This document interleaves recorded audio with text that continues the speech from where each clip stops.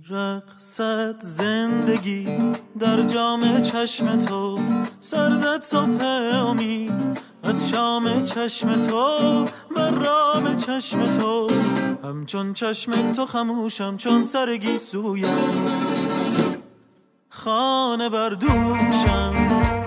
این اولین ویژه برنامه دوشنبه است از رادیو شهرزاد. سلام. حدود 40 دقیقه با داستان و شعر و موسیقی در خدمت شما هستیم.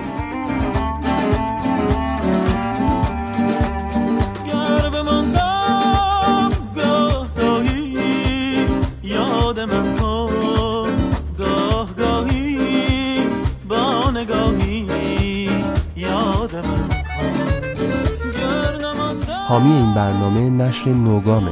برای دانلود کتاب‌های صوتی و الکترونیکی این انتشارات به سایت nogam.com مراجعه کنید.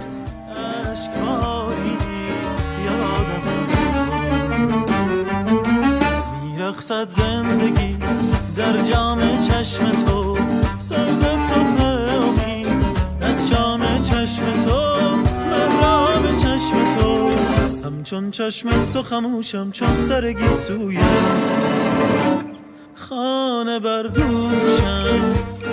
محتوای ادبی این برنامه مثل همه ویژه برنامه‌های دوشنبه که در آینده منتشر می‌کنیم به سلیقه گروه خوب وبسایت دوشنبه انتخاب شده. توی این برنامه براتون 2 داستان داریم که یکی توسط یک نویسنده ایرانی نوشته شده و اون یکی توسط یک نویسنده امریکایی.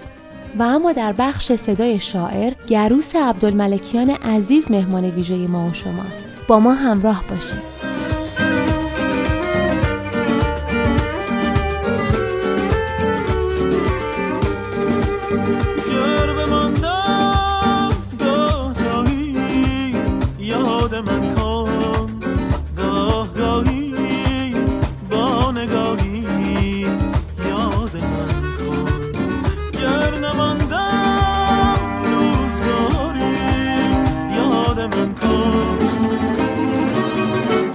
چشم اشکباری یادم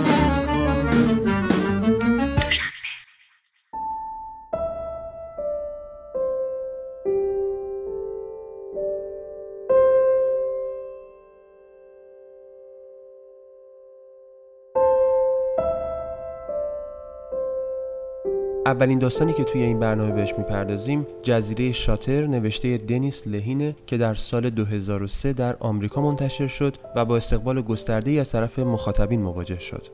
خیلی زود علاوه بر نسخه گویای کتاب، یک هنرمند فرانسوی نسخه مصورش رو در قالب کتاب کودک منتشر کرد. بعد از چند سال مارتین اسکورسیزی، کارگردان با تجربه هالیوود، داستان جزیره شاتر رو بدون دست بردن در کتاب به فیلم قابل تحسینی تبدیل کرد. در شکل خلاصش داستان از این قراره: تدی به همراه دستیارش چاک برای پیدا کردن یک زن جنایتکار که از سلولش فرار کرده به جزیره شاتر میرن و در اونجا گرفتار ماجراهای پیچیده‌ای میشن. اگه شما فیلم رو دیدید اما کتاب رو نخوندید، مطمئن باشید که نه تدی دنیلز قهرمان اثر رو شناختید و نه تجربه هولناک سفر به جزیره و دیدار با زندانی‌هایی رو که جنونشون غریب‌ترین ماجراها رو براتون رقم میزنه از سر گذروندید.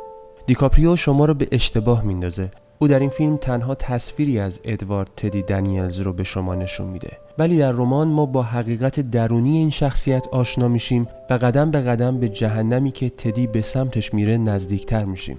این کتاب خواننده رو شکست میده و باورهاش رو دگرگون میکنه. به ما یادآوری میکنه که شاید محکمترین واقعیت‌های زندگی ما به تار مویی بند باشن. شاید ما با این کتاب عدم قطعیت رو به عنوان قطعی ترین چیز باور میکنیم.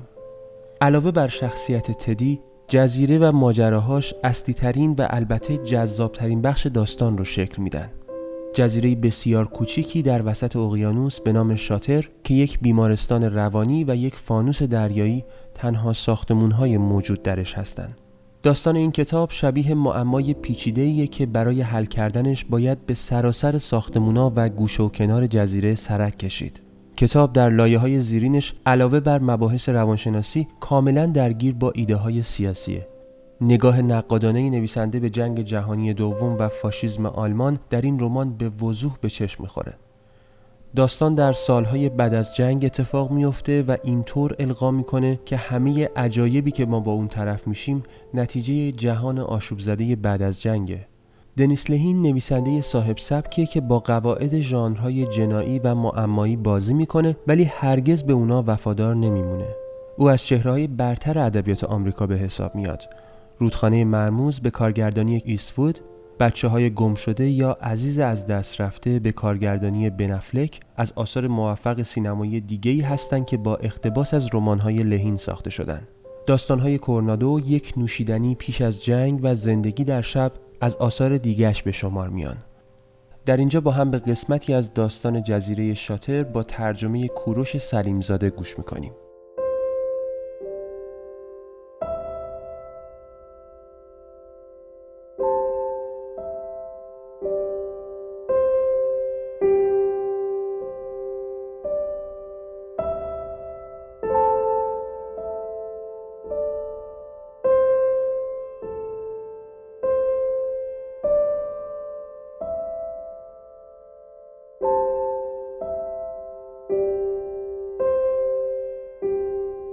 تدی دوباره دولورس را دید. پشتش به تدی بود.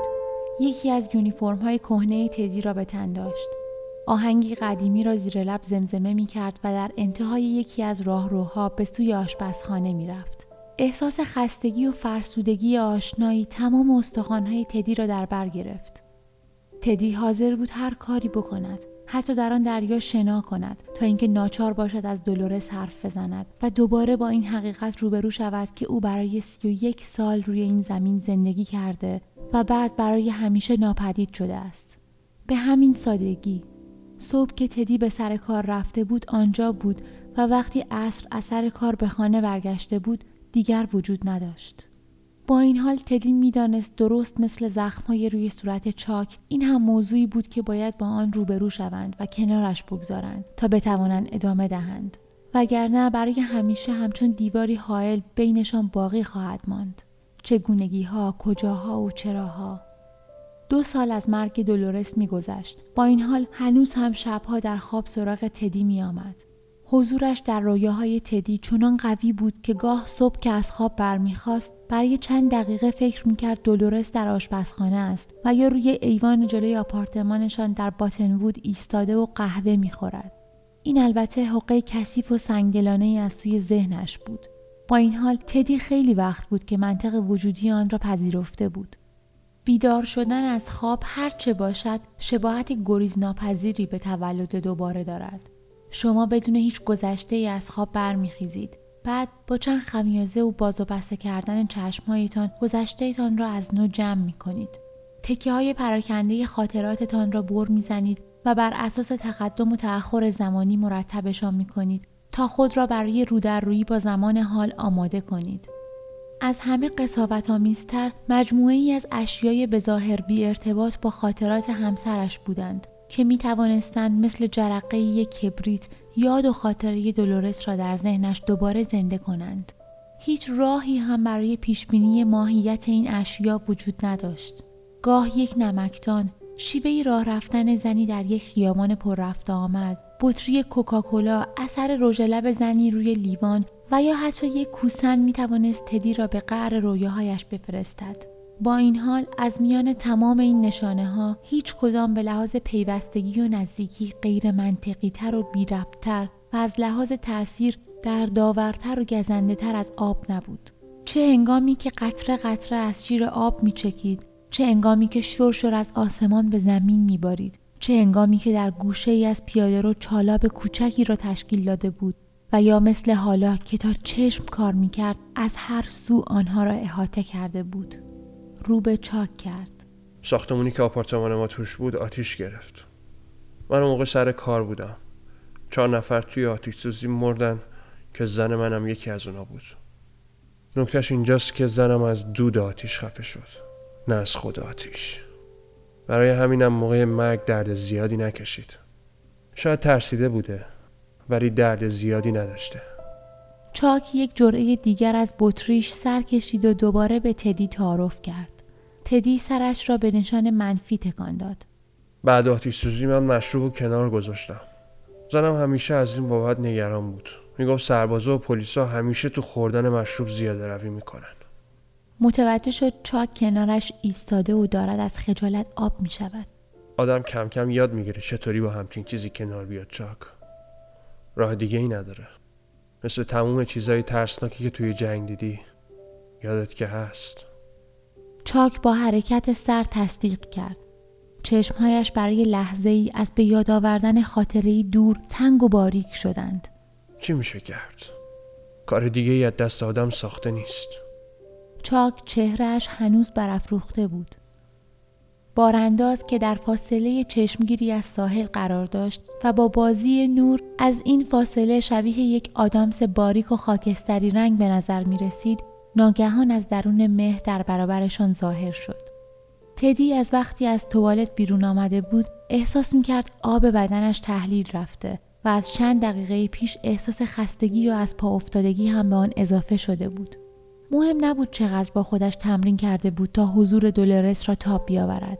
سنگینی این بار می توانست هر از گاهی او را حسابی از پا بیاندازد.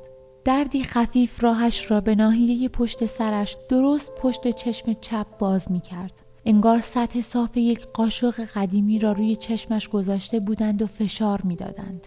هنوز خیلی زود بود که بگوید این یک سردرد معمولی و عارضه جانبی به خاطر کم آبی است یا نشانه ای از چیزی به مراتب وخیم‌تر، همچون سردردهای میگرنی شدیدی که از دوران نوجوانی با آن دست به گریبان بود و گاه پیش می آمد که بینایی یک چشمش را به کلی مختل کند. این درد هر شکلی از نور را به طوفانی از سوزنهای داغ تبدیل می کرد و یک بار، خدا را شکر که تنها همان یک بار بود، او برای 1 روز و نیم به حال فلج موقت در آمده بود. سردردهای میگرنیش هرگز در اوقات کار یا زمانی که سرش به چیزی مشغول بود ظاهر نمی شدند، بلکه وقتی همه چیز آرام گرفته بود، هفتیرها غلاف شده بودند، گلوله ها دیگر شلیک نمی شدند و تعقیب هم به پایان رسیده بود به سراغش می آمدند. این سردردها در پناهگاه یا پادگان و یا از زمان جنگ به این سو در اتاق موتل‌ها و یا در حال رانندگی در بزرگراه‌های بین شهری در شدیدترین حالت به سراغش می آمدند. تدی خیلی وقت بود که فهمیده بود تنها راه مسئول نگه داشتن خودش از شر این سردردها این است که پیوسته سرش را به کاری گرم کند و یا فکرش در همه حال مشغول چیزی باشد. اگر پیوسته در حال دویدن بود، آنها نمی توانستند خودشان را به او برسانند.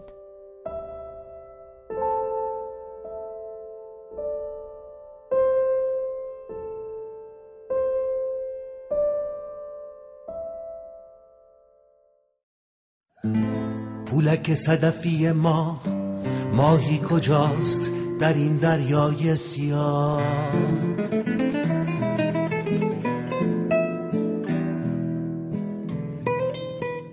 افقهای باز، افقهای دور، فضای پر نور، سپید باز دور.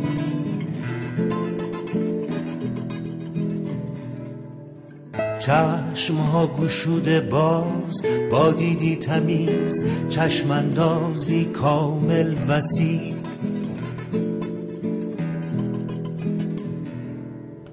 چشم می رود تا دور، چشم می بیند تا نور. دل آرام می تپد، دل آرام تر می تپد. دل به دنبال چشم می رود تا دور فاصله ای. دل می تپد آرام تر، دل می رود، دل رفت تا دور.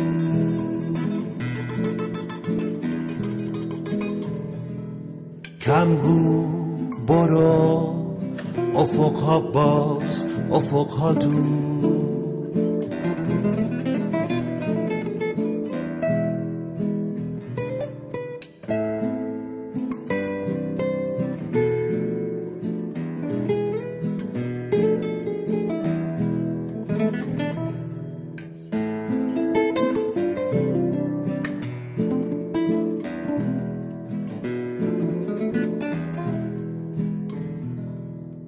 چشم می رود تا دور، چشم می بیند تا نور. دل آرام می میتپد، دل آرامتر میتپد، دل به دنبال چشم میرود تا دور فاصله هیچ. دل میتپد آرامتر، دل میرود، دل رفت تا دور.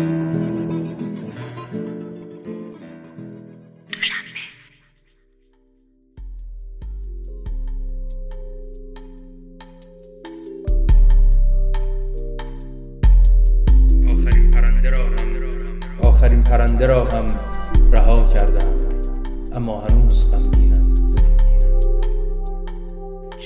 چیزی در این قفس خالی هست که آزاد نمی‌شود. همونطور که پیشتر وعده داده بودیم، گروس عبدالملکیان مهمان ماست. ایشون در سال 1359 در تهران متولد شدند و از جمله برجسته ترین شاعران جوان ایرانی به حساب میان.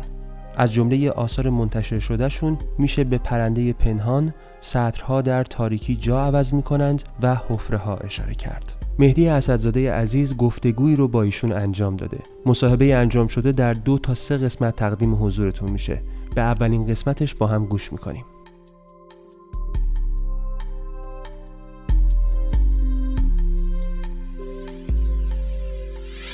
در خدمت آقای گروس عبدالملکیان هستیم برای ویژه‌نامه دوشنبه.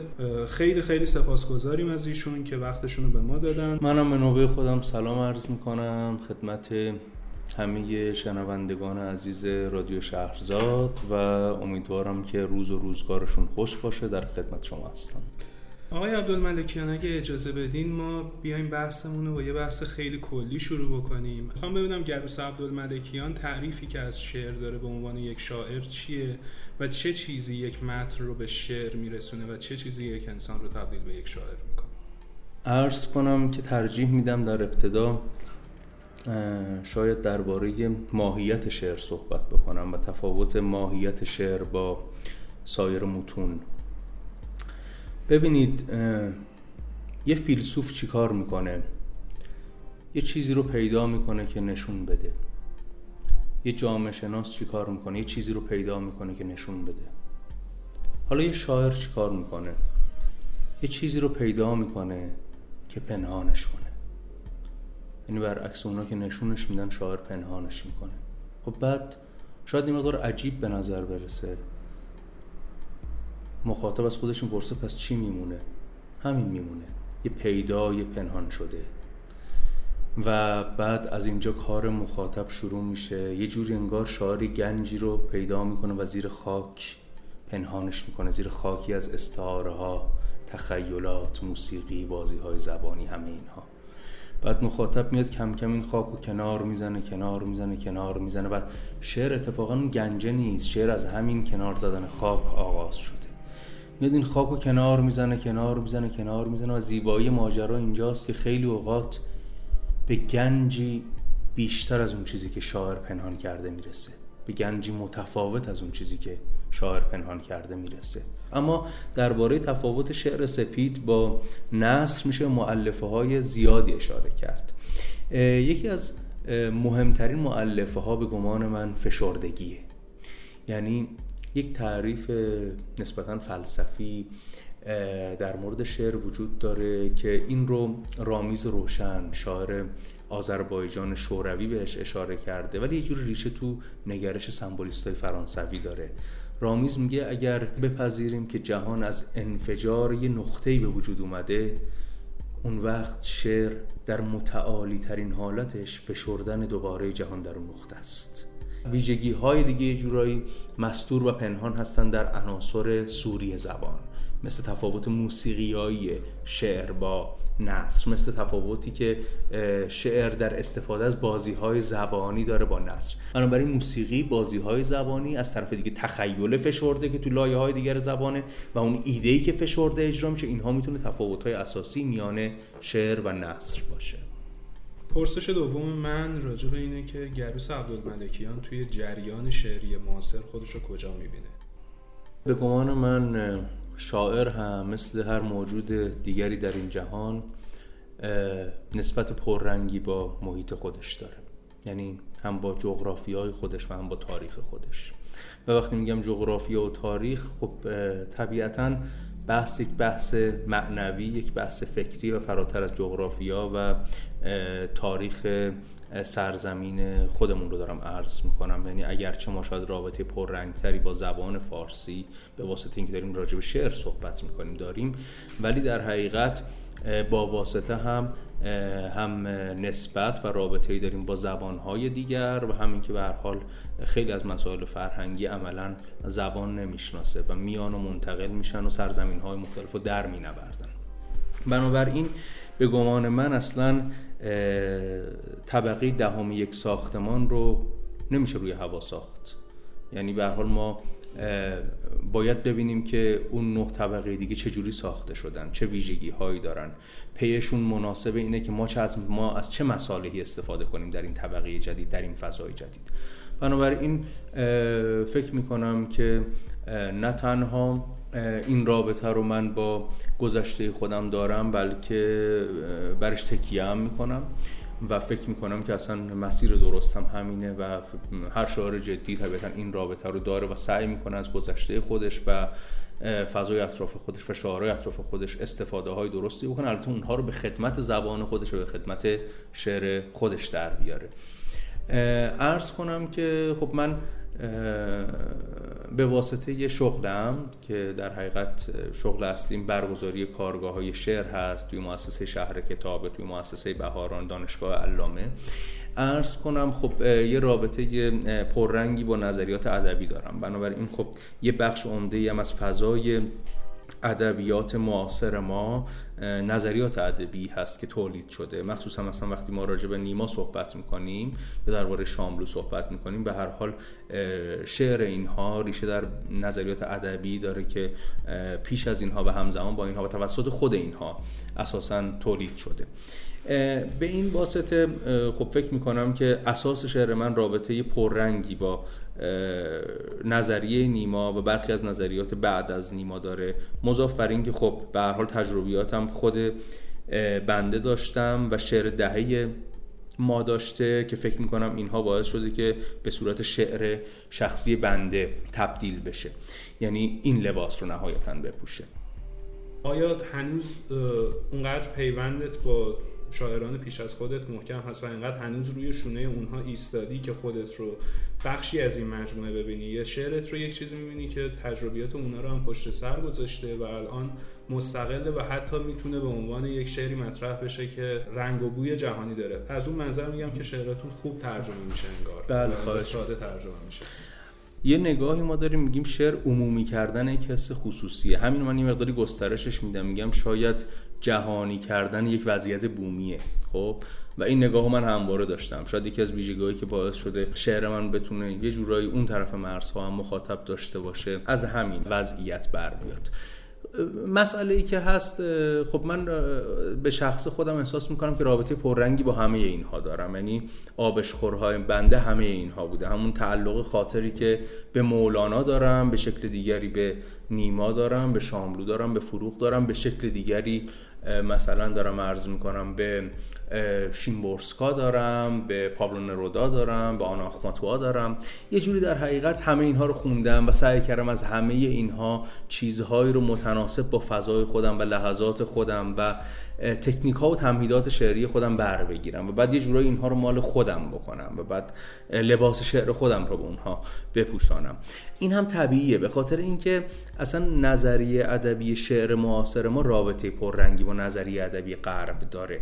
حالا اینکه من در عمل هم تونستم این رو گسترشش بدم، این خودش رو به هر حال فکر می‌کنم به یک موضوع تجربی برمیگرده. اینکه من به لحاظ تجربه نوشتن و تألیف سعی کردم از اصلا ویژگی شعر من به شکلی بوده که به هر حال پتانسیل ترجمه پذیری هم داشته. این اصلا در حقیقت نکته مثبت یا منفی نیست برای یک شعر که ترجمه پذیر هست و ترجمه پذیر نیست، این به ویژگی اون شعر برمیگرده. ولی خب شاید مسئله مهم این باشه که آبشخور بنده صرفاً شعر نیست، بلکه به هر حال عرصه هنرهای دیگه زمینه‌هایی هستن که من با اونها ارتباط دارم، ازشون استفاده میکنم، مثل نقاشی، مثل سینما، مثل ادبیات داستانی و طبیعتاً یه بخش عمده‌ای از آثاری که میخونم و میبینم تعلق به کشورهای دیگه دارن. این خودش باعث میشه خب رابطه پررنگتری با ادبیات و هنر اون طرف داشته باشم، مضاف بر اینکه خب به هر حال رابطه پررنگی هم با ادبیات خودمون دارم و یه جوری اینها با هم دیگه به صورت بردارهایی تلفیق میشن تا نهایتاً یه برآیندی رو در من به وجود بیارن. زبانت یه زبان ساده، صریح و کاربردی کاملا و خیلی کم دیده میشه که مثلا از آرایه‌های لفظی بخوای استفاده بکنی.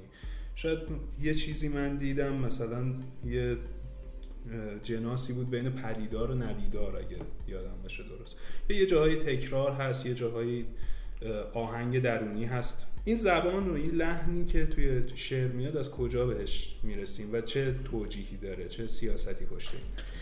اولا خیلی روشن بگم، شما یه اصطلاحی رو استفاده کردین توی کلامتون و گفتین که از یک زبانی که صراحت بیشتری داره استفاده می‌کنم. با این صراحت من موافق نیستم، چون به هر حال زبانی اگر زبان شعر باشه صراحت نداره، خب اون در حقیقت ابهام و اون مه گرفتگی و اون سایه ها که ممکنه این سایه های کم رنگی باشن، سایه های ضمنی باشن رو بیشتر ما واسه تخیل ایجاد میکنیم. خب یعنی زبان صریح میره به سمت و سوی همون جنس های دیگر زبانی مثل فلسفه، مثل در حقیقت مقالات جامعه شناسان و روانشناسان و اینها که در ابتدای کلامم در حقیقت به اونها اشاره کردم که اونها وظیفه‌شون اینه که خیلی صریح باشن، چون باید مسئله خودشون رو خیلی روشن مطرح کنن و چند تا برداشت نشه ازشون کرد.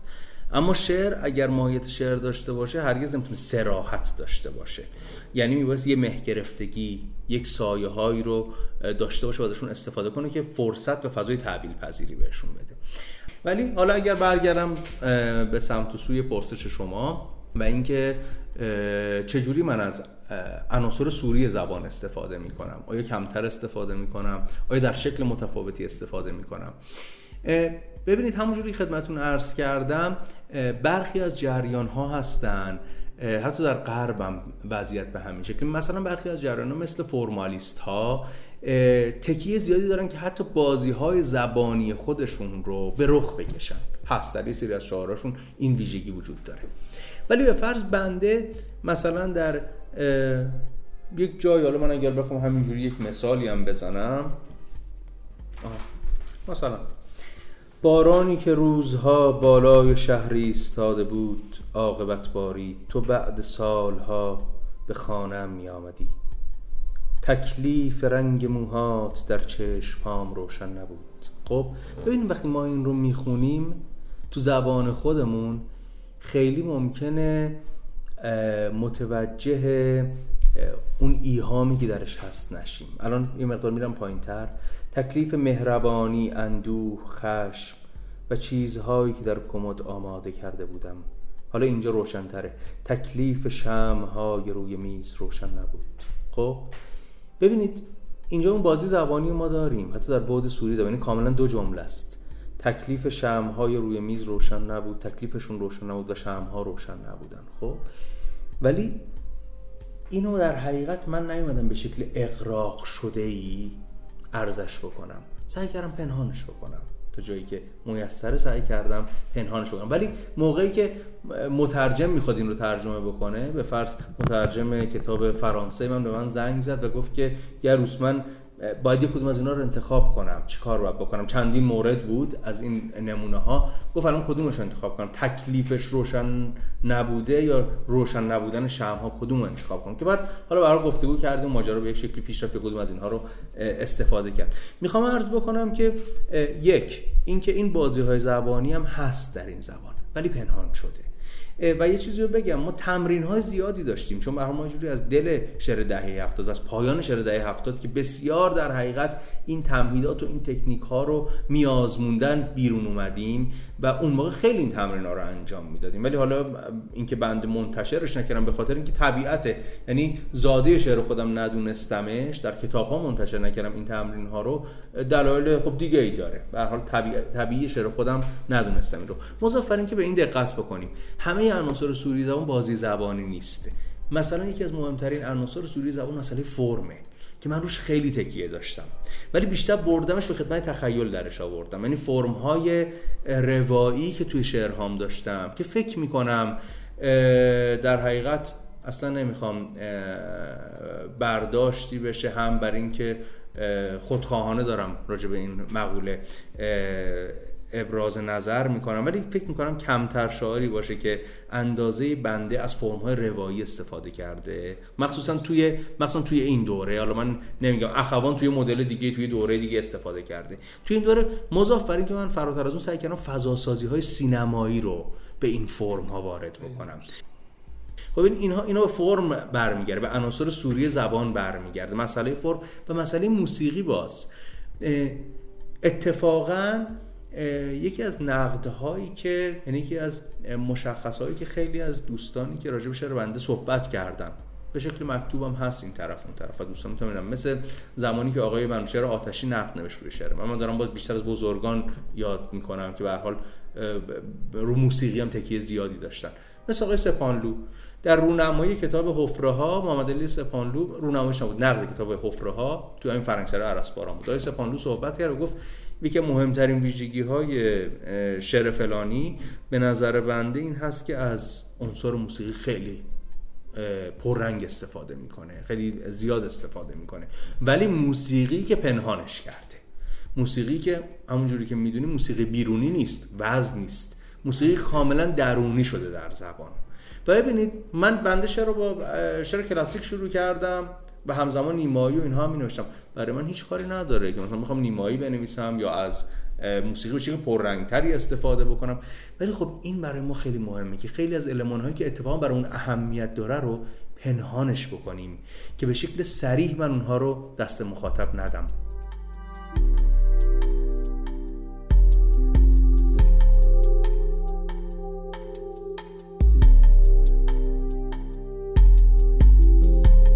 در اطراف خانه من آن کس که به دیوار فکر می کند آزاد است، آن کس که به پنجره غمگین و آن که به جستجوی آزادی است میان 4 دیوار نشسته می‌ایستد، چند قدم راه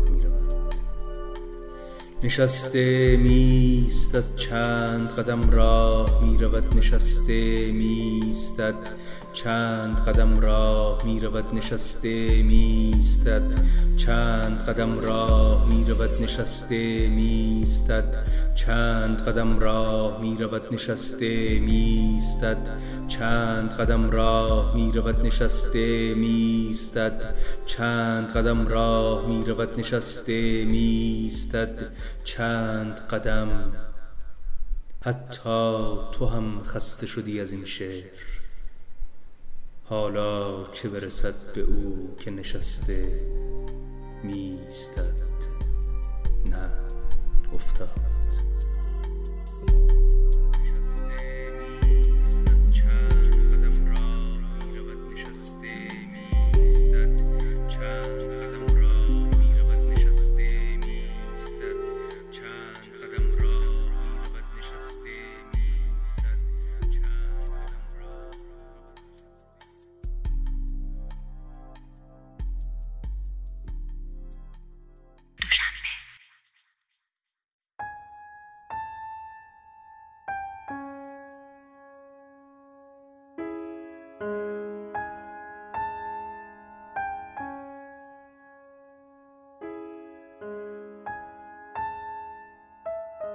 دومین داستانی که تو این برنامه میخوایم براتون بخونیم توسط یک نویسنده ایرانی نوشته شده. 1 سالی میشه که نخستین مجموعه داستان پژمان تیمورتاش راهی بازار کتاب شده و مخاطبین ادبیات داستانی امروز رو غافلگیر کرده. مجموعه داستانی با زبان متفاوت، زبان شکسته و محاوره‌ای، زبانی که شاید در برخورد اول یا همون داستان اول برای خواننده ناآشنا به این نوع زبان خوانش رو کمی دشوار کنه. اما از داستان دوم تا پنجمین داستان دیگه خبری از سختخوانی متن نیست و مخاطب غرق در زبان و خرد روایت‌ها و طنازی راویان و تلخ و شیرین داستان‌ها پیش میره تا این بار قصه‌ای بخونه از سرگذشت شخصیت‌هایی که به قول نویسندش به نوعی عصیان کردن و تفریح سالمی جز اعتیاد نداشتن. تهران 28 یک مجموعه داستان 123 صفحه‌ایه که شامل 5 داستان به هم پیوسته است. قصه های این کتاب روایت توهم و خیال شخصیت هایی که در لحظه لحظه زندگیشون شادن به سبک و سیاق خودشون و به فاجعه ختم میشن به سبک و سیاق رسم زندگی. تهران 28 داستان شخصیت ها و ماجراهایی که ما نمیبینیم. نه اینکه دیده نشن، نه، ما نمیبینیم. انگار چشم بستیم به روزمرگی های زندگی. کافیه چشم باز کنیم و خوب گوش کنیم. اون وقته که تو هر کوچه و پس کوچه‌ای محمد سلمونیا و تقی‌لوتیا و حسین مهوش‌های زیادی رو می‌بینیم و میشنویم که همیشه و همه جا بودن. اون وقت نه زبان غریبه میشه و نه آدما. تهران 28 یه جورایی یه تلنگر برای نگاه دوباره به آدما. پژمان تیمورتاش کتاب دیگه‌ای رو به نام قبل از مردن چشمات رو ببند در دست انتشار داره. برای آشنایی بیشتر با این کتاب و زبان خاصش به قسمت کوتاهی ازش گوش میکنیم. گلی که دست تو چیده پیش رومه هنوزم باد با دکامون لب بومه. سوار شدم زد زیر خنده. نگاش کردن دیدم داره سیگارهای پشت گوشمو نشون میده. بذارو داشفورد بخاری روشن زودتر خوش میشه. یه جورایی فکر کردم مسکلم کرده. نمیدونم چرا به حرفش گوش دادم. زد تو دنده. گفتم برو تا بهت بگم. تا خود کوچه انگوری غیر 2 تا چپ و راست و 1-2 تا مستقیم این حرف دیگه از دهنم در نیومد. یعنی نخی نگرفتم که دونه تصمیم بکنم توش. وگرنه تعریف از خود نباشه، شناگر قابلیم. یه جوری بود. ناخوناشو سیاه کرده بود. شلوار ملواناش هم پاره بود. بند پوتیناش هم همجوری واز زیر پاش. کرم کثیف بود بی پدر. ولی همچین بدگلم نبود. ولوم ضبطش هم داده بود بالا. حال میکرد واسه خودش. از آهنگ چیزی سرم نمیشد ولی باحال بود. یه یارو بود که همش ارگوز میکرد و عربده میکشید. رسیدیم دروازه غار. دیدم چند نفر دور یه پیتی آتیش جمعن. گفتم بزن بغل. واسات. گفتم چرا میخوای؟ گفت 25 تا. یعنی نگاه کردم تو چشاش. گفتم عروسی دارین؟ جوابو نداد. مایه رو شمرد گذاشت کف دستم. گفتم من که رفتم سمتشون دراتو قفل میکنی و ماشینو میذاری تو دنده. همچی که دیدین یکی عوضی داره میاد سمتت یا اوضاع کش میشیه گازشو میگیری میزنی به چاک. نگاهم کرد و خندید. نق خندشو گرفتم. گفتم تینی فردین بازی نیست، حوصله نشکشی ندارم. بازم خندید. گفتم محمد ایسکاتو گرفته شدی سوژه هروکرش. ولی حرفیه که زدی بذاریش بری باز پس فردا میگم بچه‌های پایین 2 درن و جنسشو بگی ازا کف دستش بفرستش پی بازیش. حالگیریشو ازا واسه بعد. زندگی که همین یه غروب نیست، صبحم داره. خلاصه پیاده شدم و با 1000 جور سلام صلوات راه افتادم سمت آتیشه. 3 نفر پاش بودن. اولی هیکلی بود و گولاخ. نشسته بود رو پیتی داشت منو سیاحت میکرد که میرفتم سمتشون. دومی دیلاقه داشت سیگارشو با آتیش تو پیتی روشن میکرد. خیالم از بابت سومی راحت بود. نشه چرت میزد دونه 10,000. دروغ نگم ترشیده بودم. گفتم محمد جلو اینا وا ندی که نشتم نمیرسه دست ننت. همینجا پوستتو میکنن تنبک درست میکنن. رو پوستت میزنن میرخصن. با گوشتت هم سوروسات شامشون رو برام میکنن. روی مودهات هم بچه ها میدوزن تیرکمون درست میکنن. خلاصه به پا وا ندی که بدی ریدی. بدم ریدی. رسیده نرسیده گفتم سلام علیک. انتظار جواب که نداشتم. ولی وقتی ستایشون با هم زل زدن تو چشام چیزی نمونده بود تر بزنم به هیکلم. یه جورایی زبونم چسبیده بود به سقم. با 1000 زور زحمت فکر رو باز کردم و زبون رو راه انداختم. گفتم آمار علی قلابی رو دارید؟ میدونید کجا میتونم پیداش کنم؟ نمیدونم اسم این تخم گن کجا پرید سر زبونم ولی خوب کار کرد. اول چرتیه زد زیر خنده. بعدم دیلاقه و هیکلیه. تو خودم گفتم علی قلابی شیر ننت تلخکی تو معدت. دیلاقا همگی تو هروکر گفت قلابی شد نه ولی اصلش شد چرا. ستاییشون با هم زدن زیر خنده. منم که دیدم هوا آفتابیه شکوفه زدم. گفتم چه بهتر کی نباشه اصلی بعض قلابیه دیگه. دیلاقا که دیگه نمیتونست از خنده رو پاش واسه گفت چی میخوای؟ گفتم پنیر. گفت چقدر؟ گفتم یه 25 2000. اینو که گفتم از ستاشون دوباره ترکیدن. هیکلیه یه جورایی افتاد رو زمین. چرتیه پا شد رفت سمت دیوار و پنیر و عجاساز در آورد یه تیکه کند اومد سمتم. همونجور خندون انداخت کف دستم. گفت حقه. گفتم دستت درست. بازم خندید. هیکلیه داشت از خنده میششید به هیکلش. یه جورای آمپر چتیشون رد کرده بود. چرتیه یه تیکه وزن کرده انداخت کف دستم. کم کم 3 گرم بود. گفت اینم 2000ش. 2000 خودم گذاشتم رو مایه دادم دست چرتیه. اونم پولا نشمرده کرد تو جیبش. دست تکون دادم اومدم برگردم سمت ماشین که دیدم نگاه هیکلیه زوم شده رو دخیه تو ماشین. گفتم خواهر علیه. نگام کرد. چشاش از خنده خیس بود. گفتم علی قلابی رو میگم. این خواهرشه دنبال ننش میگرده. ندا رو بهش میدم که اصلش پیش شماست. یه جورایی تیر خلاص رو زدم. ستاییشون افتادن زمین. حالا نخند کی بخند. یه جورایی نزده میرقصیدن. یه دست تکون دادم و سریدم سمت ماشین. تورا دیلاقه داد زد حالا این قلابی کاسبه. و همینجور که عقب عقبکی میرفتم گفتم یه جورایی پریدم تو ماشین. گفتم را بیفت. دخترم 3 سوت گازو پر کرد. از دروازه غار که کندیم بیرون یه نفس راحت کشیدم. جنس دختر رو انداختم رو داشبورد. یه نگاه بهش انداخت. خوب توپله. گفتم یه موقع خوش به حالت نشه دوباره بیا اینجا. همون داوود خلوکو بکس برای 7 پشتت مشه. دختر خندید. مثل اونا نه. یه جورایی لبخند زد. اونم که لبخندی.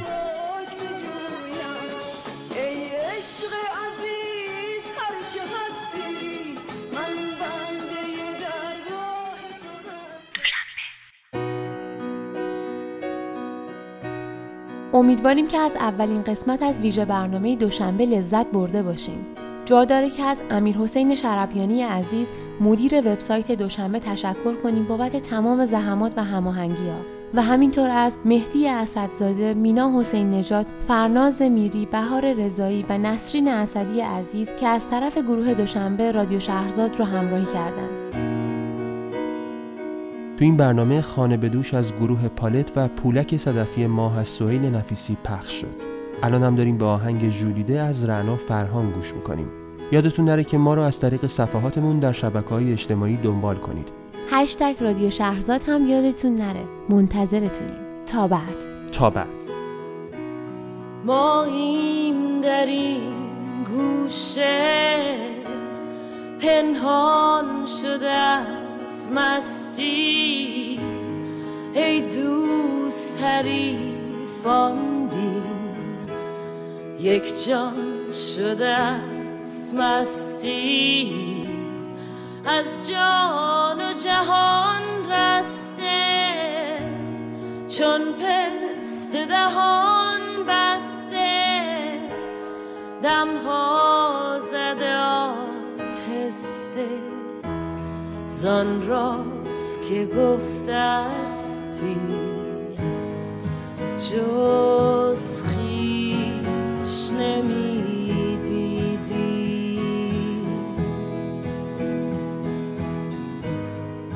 در خویش بپیچیدی.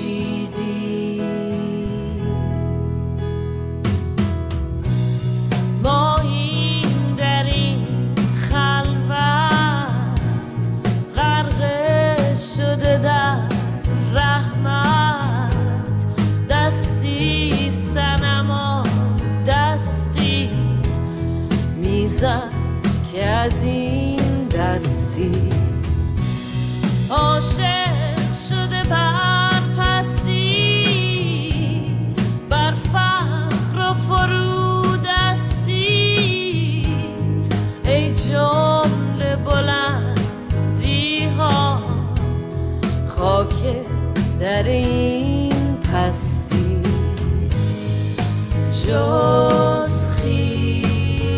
نمی